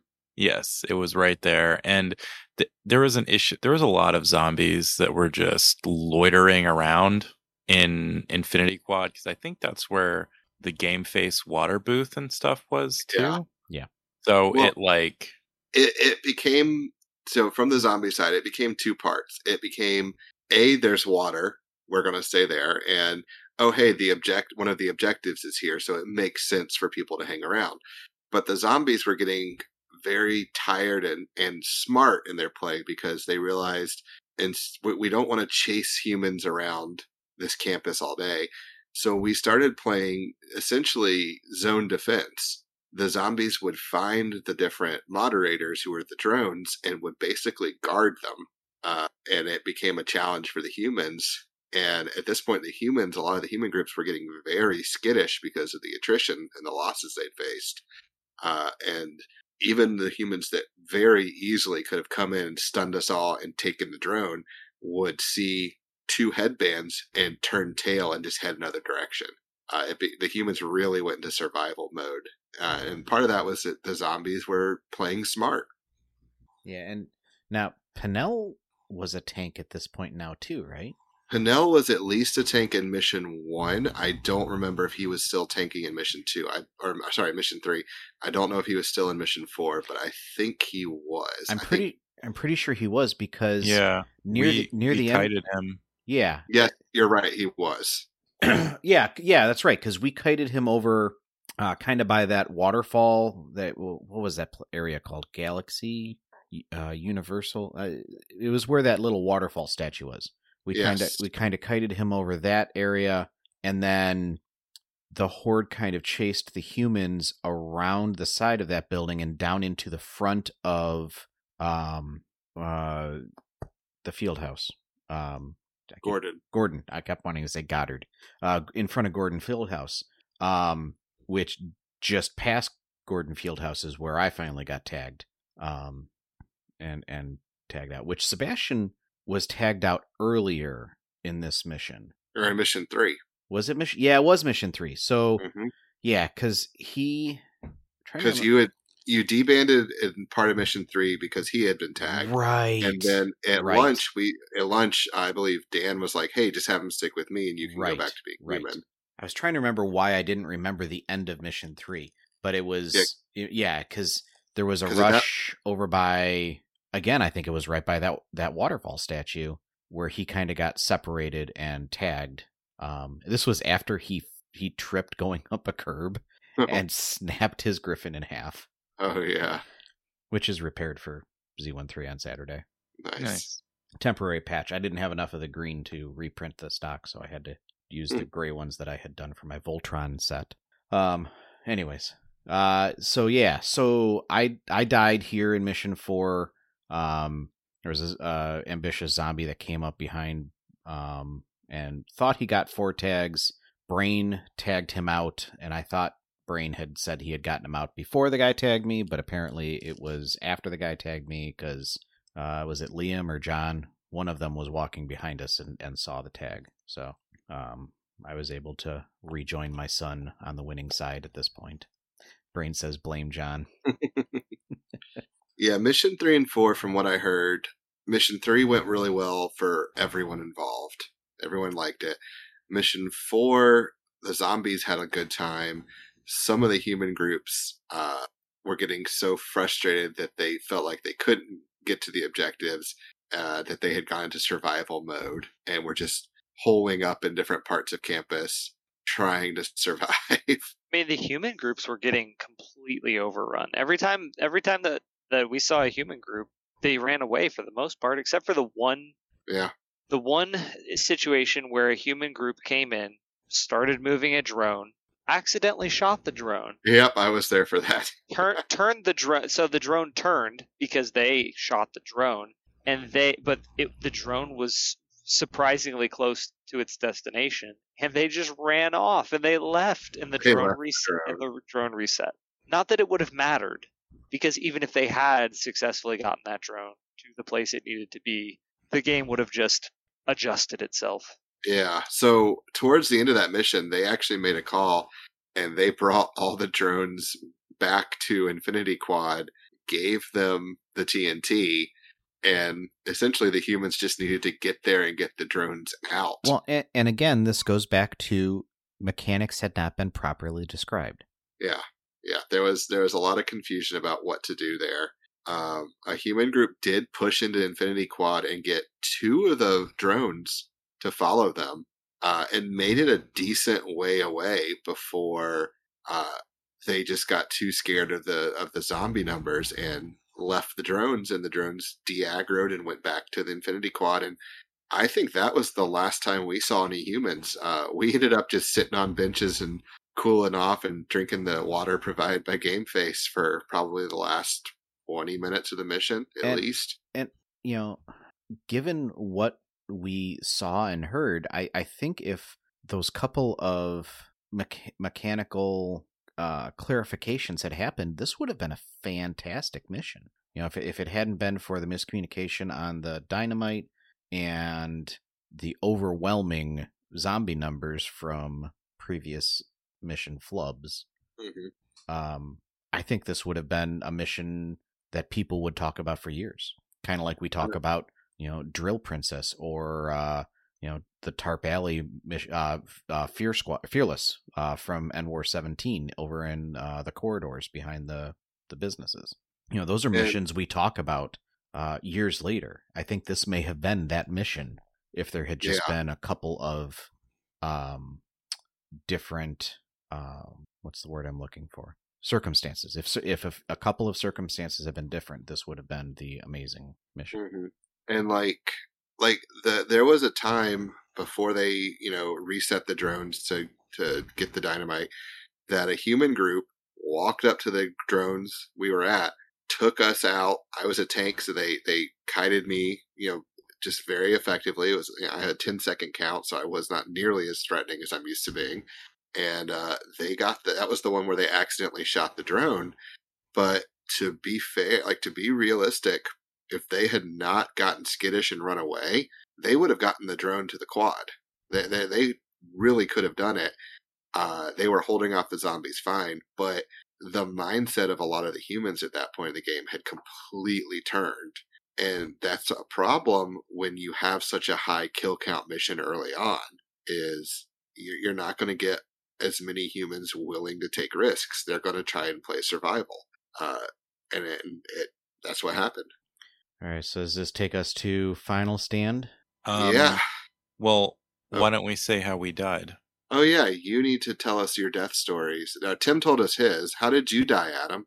I died right before Tim. I think I was the person that the A-Team guy got right before, which was funny because in Mission 3, I think it was Mission 3, he almost got me. And I will applaud him because, he was a fast and very agile zombie. And then there was a bunch of confusion because everybody was trying to get up the ramp in Mission 3.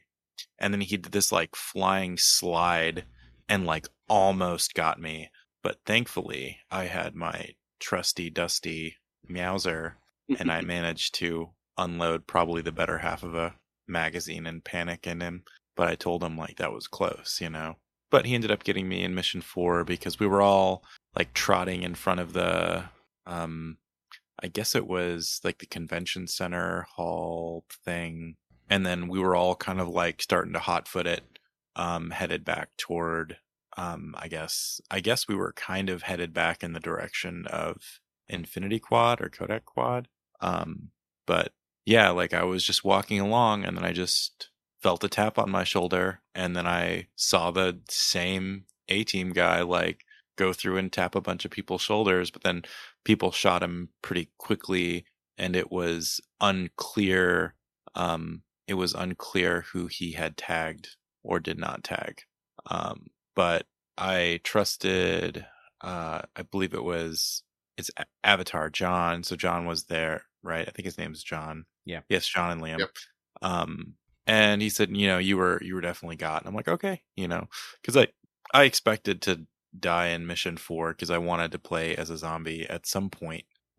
Although my experience as a zombie was not that fulfilling because of how Mission 5 played out. I did get a tag though, and that was my end war moment. But Nice. yeah, that's how I died. Gentle tap from a nice Canadian. Did he apologize? His shirt apologized. It felt like it was a polite tap. Yeah, it was very polite. It was very loving and polite. When I debanded for that time during Mission 3, and just getting to follow Sebastian around and watch him play that was my end war moment. Brain would like to add that he stepped onto your corpse, pressed X, searched your inventory, and grabbed Meowser. That's right. The Meowsers were so popular. All 2 of them. All right, so that takes us to Mission 5, Final Stand. For Final Stand, we were brought back to Kodak Quad for the zombies, and I believe the humans were assembling next door in Infinity Quad. And the setup was that despite Mission 4 not going anywhere for the humans, they gave them the drones because Mission 5 would not work without them. And the humans had to escort these attack drones to find the big bad, the salesman, who was no longer being played by Drac. But that was Drac's character in Mission 1, was the salesman. They had to find the salesman, and the drones had to eliminate him. At which point, a extraction gate would open up somewhere on campus, and the humans had to get to that gate, which was a series of construction barrels they had to run through. And any human that made it through the open construction barrels was safe and survived end war. Now, I think it's important to point this out. So almost all HVZ that we play is designed for it to be unwinnable for the humans. We've also talked about the fact that each end war kind of lends the nuances of that club to end war. So that's why in Athens, you were in play 24/7. At RIT, the games are designed so humans can win. It's like a badge of honor. It's known as extracting. And it's not so much that the humans can win; it's that some humans can survive. Yes, yeah, that's a better way to put it. So, so this extraction that Alex is describing was actually possible, but the numbers that the zombies had, it was not likely. And we'll talk about what happened with that in a second. So the zombies were split into 2 groups. One group was sent with the salesman to a location out to one of the fields near the parking lot we were using. And the other group was basically set up as a barrier for the humans. Our job was to try and prevent the humans from following the other zombie horde getting the salesman. So we kind of arrayed ourselves out around this quad in different groups to try and cut off the exits. And were you guys with that group, or did you guys go with the other group? So we were not with the initial group that got split off, but then you guys came back at one point, right? Yeah. So initially, I was with the group that stayed in the quads. And when the mission was on, the humans, the drones had told the humans that they would go at a fast walk. So the human horde matched that, and it was a column, a very well done human column of foam, and it just punched a hole right through our half of the horde. And they went up a ramp and went straight out. And we followed them. That was an impressive moment to see. Now, as a little bit of foreshadowing, there was a small contingent of, I believe, about 5 humans who did not go that direction. They ran out the backside of the quad, away from all the action, and went to start searching some locations. They were locals and went to start searching for some locations around campus that they thought might house the extraction point. Yeah, they played the numbers game. Yeah. They decided to not help the rest of the humans and just trust that the humans would get the job done and save their own skins if they did. Right. So the extraction point we talked about didn't open until one of the drones defeated the salesman. Yep. So they went off banking on the fact that the other humans would be able to achieve that objective. Yeah. So the mission starts. The humans rush through the first half of the horde. We follow them, harass them the whole way out to this field, get to the field, and at this point, from my vantage point, and I had been kind of assaulting the rear guard of the humans and funneling them up against buildings and stuff with my group, and I had like 2 or 3 other tanks bunched up with me. So we were like the true like hammer coming behind the humans. We see a bunch of humans run out into the road that leads into this part of campus, at which point the moderators called a halt because it's a road. There are cars coming into campus, and pull everyone back into the field. And I feel like this is the moment when Mission 5 kind of fell apart. Well, absolutely. And with like it was that hold. Well, yeah, and it was clearly visible to many veterans, one of which made no qualms about calling the head moderator out in front of everybody about the lack of mechanics briefing. Although there was, the Final Stand did actually have a mechanics briefing. It was the only time they did, and they did it separately for humans and zombies. Where Alex talked about, they started in the adjacent quads. There was a mechanics briefing of sorts. Yeah. It didn't cover the specific thing that the head moderator got called out for incorrectly interpreting, but still. Yeah. So they called that hold, bring everyone back over into the field. And at that point, me and a bunch of zombies get pulled away separately.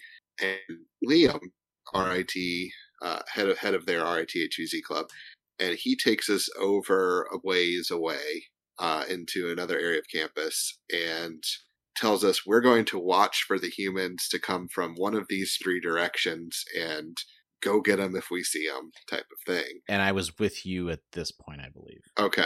Yeah. And then we don't see what's happening. And then a few minutes go by, and then he takes off at a sprint back towards the field and yelling for us to follow. And we go, and then he leads us a strange way around a building. And at that point, several of us just got fed up with the walking and just sat down and we're like, we'll meet up later. Oh, no, I wasn't with you at this point then. Okay, then at this point, no. So we got led back around the building, back to the main field, at which point they set up a charge, and there was another hold, and then they set up a charge. We're too far away to take part in the charge, so it's kind of like, why are we back here again? And then they march us back the other way. And essentially at this point, from my vantage point, I have no idea what's going on. So wrap it back to the intro. Indoor 2022. I'm so fucking confused. Yeah. And we get marched all the way to where the extraction point is, at where we are told the game is over. So very anticlimactic. At that point. Game's over. Okay, everyone. Hope you had fun. Fuck off. Well, that was pretty much it. There was no traditional zombie prayer, which to RIT's credit, that's not something RIT does. They were like, what's a zombie prayer? So we're just, I think people who are used to playing Ohio HVZ and the past End Wars were kind of wanting and expecting that a little bit at least. But yeah, it was just kind of like a thanks for coming out here. Let's take a photo and go get your challenge coins back in Infinity Quad. Make sure you check out. Now, what had happened, and this has been talked about in our RIT mod interview, was the humans got wiped out, but right before they did, the drones, the moderators playing the drones, did kill the salesman. That opened the gate, the extraction gate, and the little squad of humans that played the numbers was waiting in the bushes and sprinted through the gate with no zombies in sight and survived. Supposedly there is a picture somewhere of the small squad of humans, and like you're looking at bushes and you just see their eyes. You see like eyes and the faintness of like blue shirts or something. Like one of the RIT mods took that. Yeah. I need to get a copy of that photo. But yeah, and so it kind of ended on this anticlimactic sour note. A lot of people felt that the final address by the head moderator continued the condescending tones and left a bad taste in people's mouth. Because wasn't there something about anything left in the gear room 5 minutes after mission ends will be thrown out or something. Yeah, there was some statement made. I think that was earlier, but before the mission started or something. He also offered me. I was saying basically, where do I put this stuff? And I picked up like socks and darts and things like that. He's like, in the trash can. It's like, thanks. Yeah. So A, you didn't help me with my actual question, and B, you continued being useless. yeah, so we were all frustrated. We walked back to Infinity Quad because, God damn it, we're going to get these challenge coins. It is a nice challenge coin. It is a very nice coin. Like, they did a great job with that design. After I got mine, the head moderator was standing there, and I actually went over to him and talked to him because I had talked to him the night before, so I knew he recognized me. And I just straight up told him that he needed to basically fix how he talks to people and that it was detracting from the game. And I tried to be uplifting because I'm a former teacher and that's how I am, even though I really was mad. And I told him I was mad at him. And he listened and he thanked me. I could tell he was on edge about it, but I felt like it was the most productive talk it could have gone. I gave him a fist bump and a bro hug, wished them well on their travels, thanked them for putting on End War, all that. Just try to end it on a high note because, like, me being pissed off at him is not going to change anything. Me trying to be supportive might. And then I turn around and I see Detroit Dart Talk and friends, like everyone just watching this encounter, waiting to see what happened. Well, yeah, waiting because we were worried that, like, how he might respond. Tempers were high. We knew you'd keep your cool. We weren't sure about the other party. Yeah, and he did. And from what I've heard from other people on the End War staff, they specifically said, no, he listened to what you said. It did actually, like, he did take in what you were saying. So I hope for his sake they do, because if you listen to the RIT interview we did, they also say he is the hardest worker on the End War staff that they had. Like, he was at every meeting. He put a lot of time and effort into trying to make End War happen and happen well. So he should not have been public facing. And they now recognize that. That was one of the big announcements, was he will no longer have a role that is on the public side of End War. And I think that's good. Yeah. Yeah. So that was kind of the wrap up for my end. Did you guys have any thoughts on the end of Mission 5 and the post credits, as you will? I mean, that's pretty much it. Sebastian, it's a huge letdown. Yeah, it was disappointing. Sebastian did manage to grab a spare End War coin. He gave it to Milo, which was really cool. Milo really appreciated that. Nice. I think that was the one Andy got. Andy grabbed a spare. Yes, that's right. Yes. Yeah, so huge shout out to my buddy Andy for doing so. Yeah. He's just such a nice guy. Yeah, Milo really, really appreciated getting that coin. Yeah. But yeah, I think that's the biggest thing we saw is just lack of communication, frustration on the players, and a lot of wasted potential. Because when we didn't describe what we now know happened in Mission 5, like if we were a drone up in the sky watching it, it wasn't the worst play how it happened. Like, there were some awkward pauses, and there was a group that got led around for no reason. But the actual, like, zombies went here, this happened, this happened, this happened. A human group played the cards, and they got through the gate. That's kind of dynamic. But in the moment, it very much was not. And I think a lot of that was we were never told what happened. We had to find that out from the RIT mods a week later. Like, I think a lot of people would have left a little happier had they been told in the moment what happened. But it sounds like the RIT mods didn't even know for a few days what happened. They had to figure it out because there was a breakdown of communication. So, but yeah, overall thoughts. It was my first End War. There was definitely some huge frustration moments and things that soured it to me, but it was still a lot of fun. Yeah. So, Eric, this is your third End War? Yeah, that's right. And this is my fourth. I've been to all four. The only major one I did not go to was NVZ, and that's because it was actually before I was in the hobby. Easily the lowest in the ranking of my End Wars. I think, Eric, you probably would say the same. Yeah, I mean it's been a progressive step downwards. I mean, but I would say the last two that we experienced were both very they were both very fun in spite of the, small issues here and there. This one I'm on the fence if I overall I had fun because of the people, and that's what makes End War great is the people that are there. But also I could have had fun with the people that were at some other event. What made End War special? I'm not sure if there's anything about this one that makes it special. It's certainly my least favorite HVZ that I've ever been to. I mean, hands down, it's the worst one I've ever been to. So here's what I would pose made it worth coming to over another event: FoamCon. Yes, I will agree with you there. FoamCon was very good this year. Yep. So shout out to Spam because for 4 years running, you have Spam put killed it. on an amazing convention for our hobby. So next morning, we all pretty much bugged out and started to go home, and then we started to get reports about the huge, colossal debacle that was the Foam Pro Tour, or the Dart Zone Pro Tour. The Dispute Pro Tour. The Dispute Pro Tour. Yeah. And we've praised Dart Zone in the past for their support of the hobby. It'll be interesting to see how our hobby supports them back after this. I don't see that. I don't see that changing. We didn't go, so we don't have a great view, like a first-hand impression on this. So I don't feel like we're particularly qualified, but we have heard many stories about it to this point. Yeah.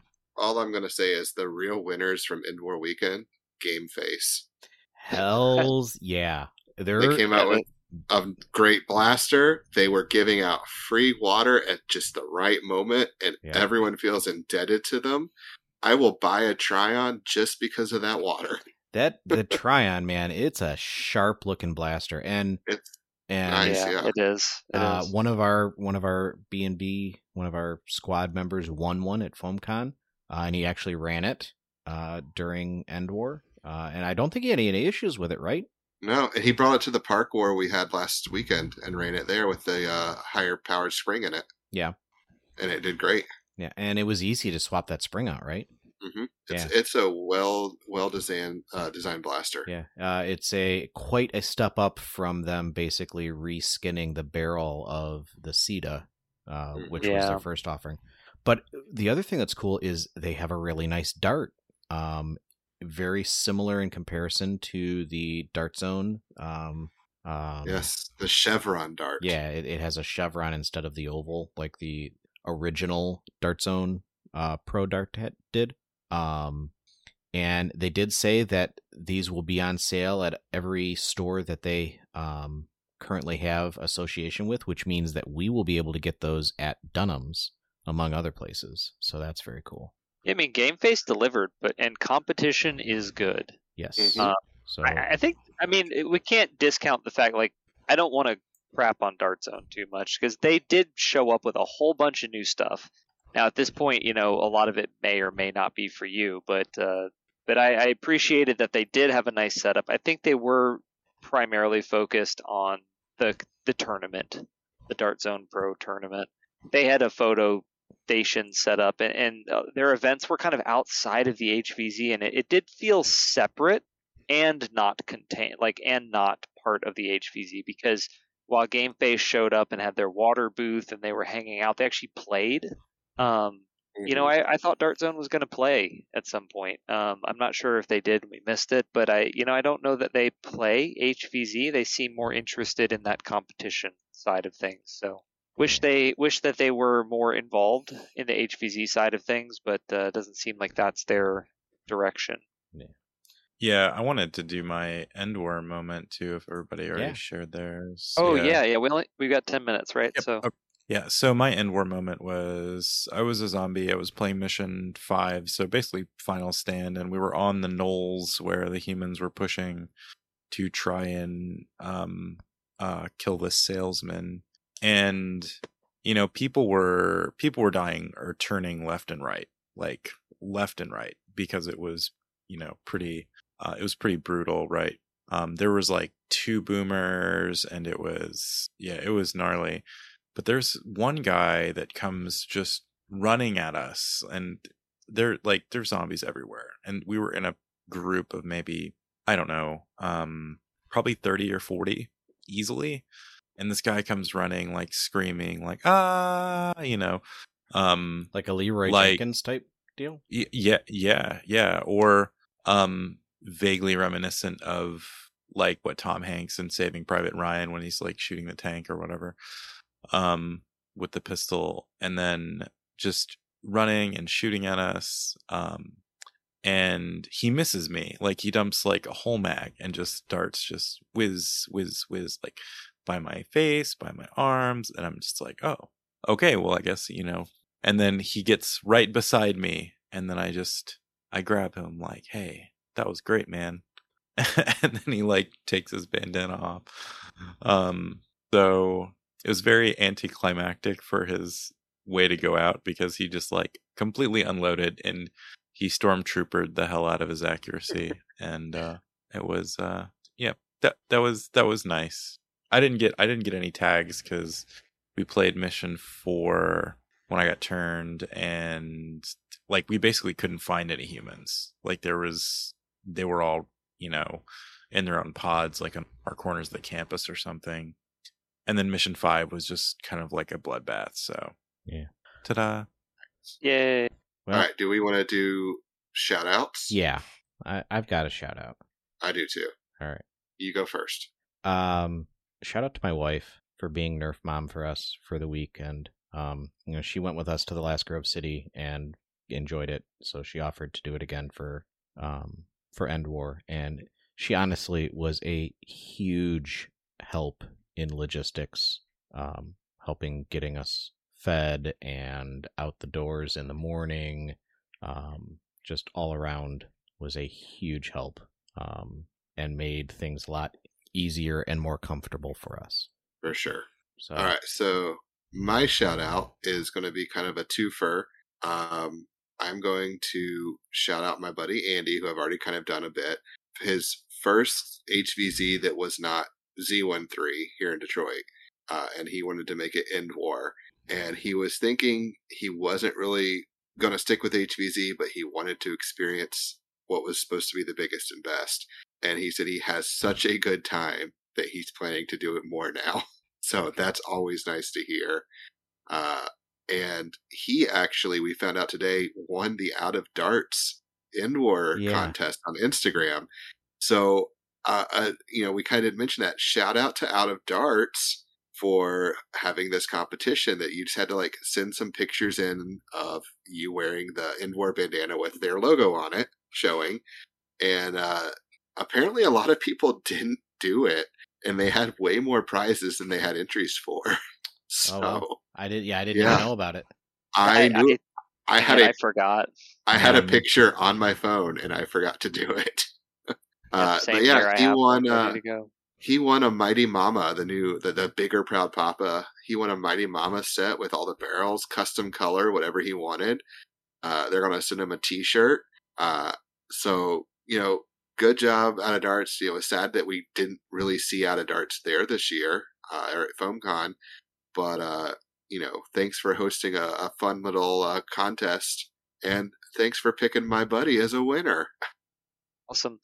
I'll do my shout out real quick. So big thanks to Gargunkel, Nerf, Eric for the ride to and from the airport, as well as the wonderful conversation throughout the weekend. So big shout out to you. Thank you for all the help and assistance there, and the good times that we all had together. Oh, and he's not even listening right now. He had to bow out, so he'll get to hear this in post. Yeah. All right. Adam, shout out. Oh man. I missed the whole FoamCon discussion, I think. So there's so many people there. I'll just shout out, I guess, Spam and the whole bit of FoamCon, because that was for sure the highlight of the weekend. Just getting to meet all these creators was just a really great experience, and it was very inspiring just to meet people like Flagonial and Eli and the Singapore guys, Piggy and Gavin. And Liza. Yeah, well, I mean, Liza's newer, but yeah, it was nice to meet Liza. And Shellington Blasters, GDOP, I didn't get to talk to Cobalt Designs too much, but Boomstick Mods, yep. Just there's countless people there that that really, really were very inspiring. And I mean, overall, I think the people are what make events like this, right? And so I'd do it again, just for the people. So Yeah, it was really good. Yeah. And also, quick shout out to Flygoniel for being the the 9th member of Detroit Dart Talk. Yeah, I'm not sure where I was when that happened. I want to post this on Instagram, but we have a great faced off with the Dart Jam podcast picture. Loved it. Flygoniel joined our squad, so shout out to him. Cool. All right, well, this is another long one, so we'll wrap it up, take it home. For Adam, Alex, Eric, and the rest of Mead Squad, Bro Squad. We will catch you on the next episode. Bye. Peace.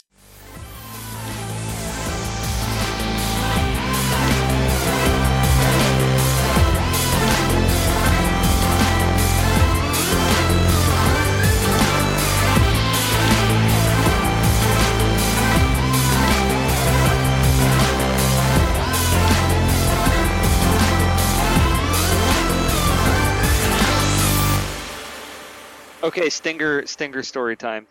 You have 1 minute and 45 seconds before the SD card runs out. So it was the beginning of mission 2. There was a bowl of macaroni and cheese, and we thought it was ice cream, and it was set in the middle of the walkway. And we were like, well, that's weird. And we were moving through that walkway, and this older dude just jumped out and tagged 2 people, and it was awesome. And then Tim lit him up with his FDLs on accident. You shot 5 darts into him. It was hilarious. You lit that poor fucker up, man. He's this old dude at his first HVZ, and obviously you pulled the trigger 5 times and you lit his ass up. Well, that's the funny thing. I don't have it on cache mode. I have it on trigger mode. Oh, whatever it was, dude, he put 5 darts into him. I was like, oh my gosh, poor guy. But it was an awesome tag. That dude made such a great play. That was such a good move. That distraction of here's just a cup of something sitting in the walkway.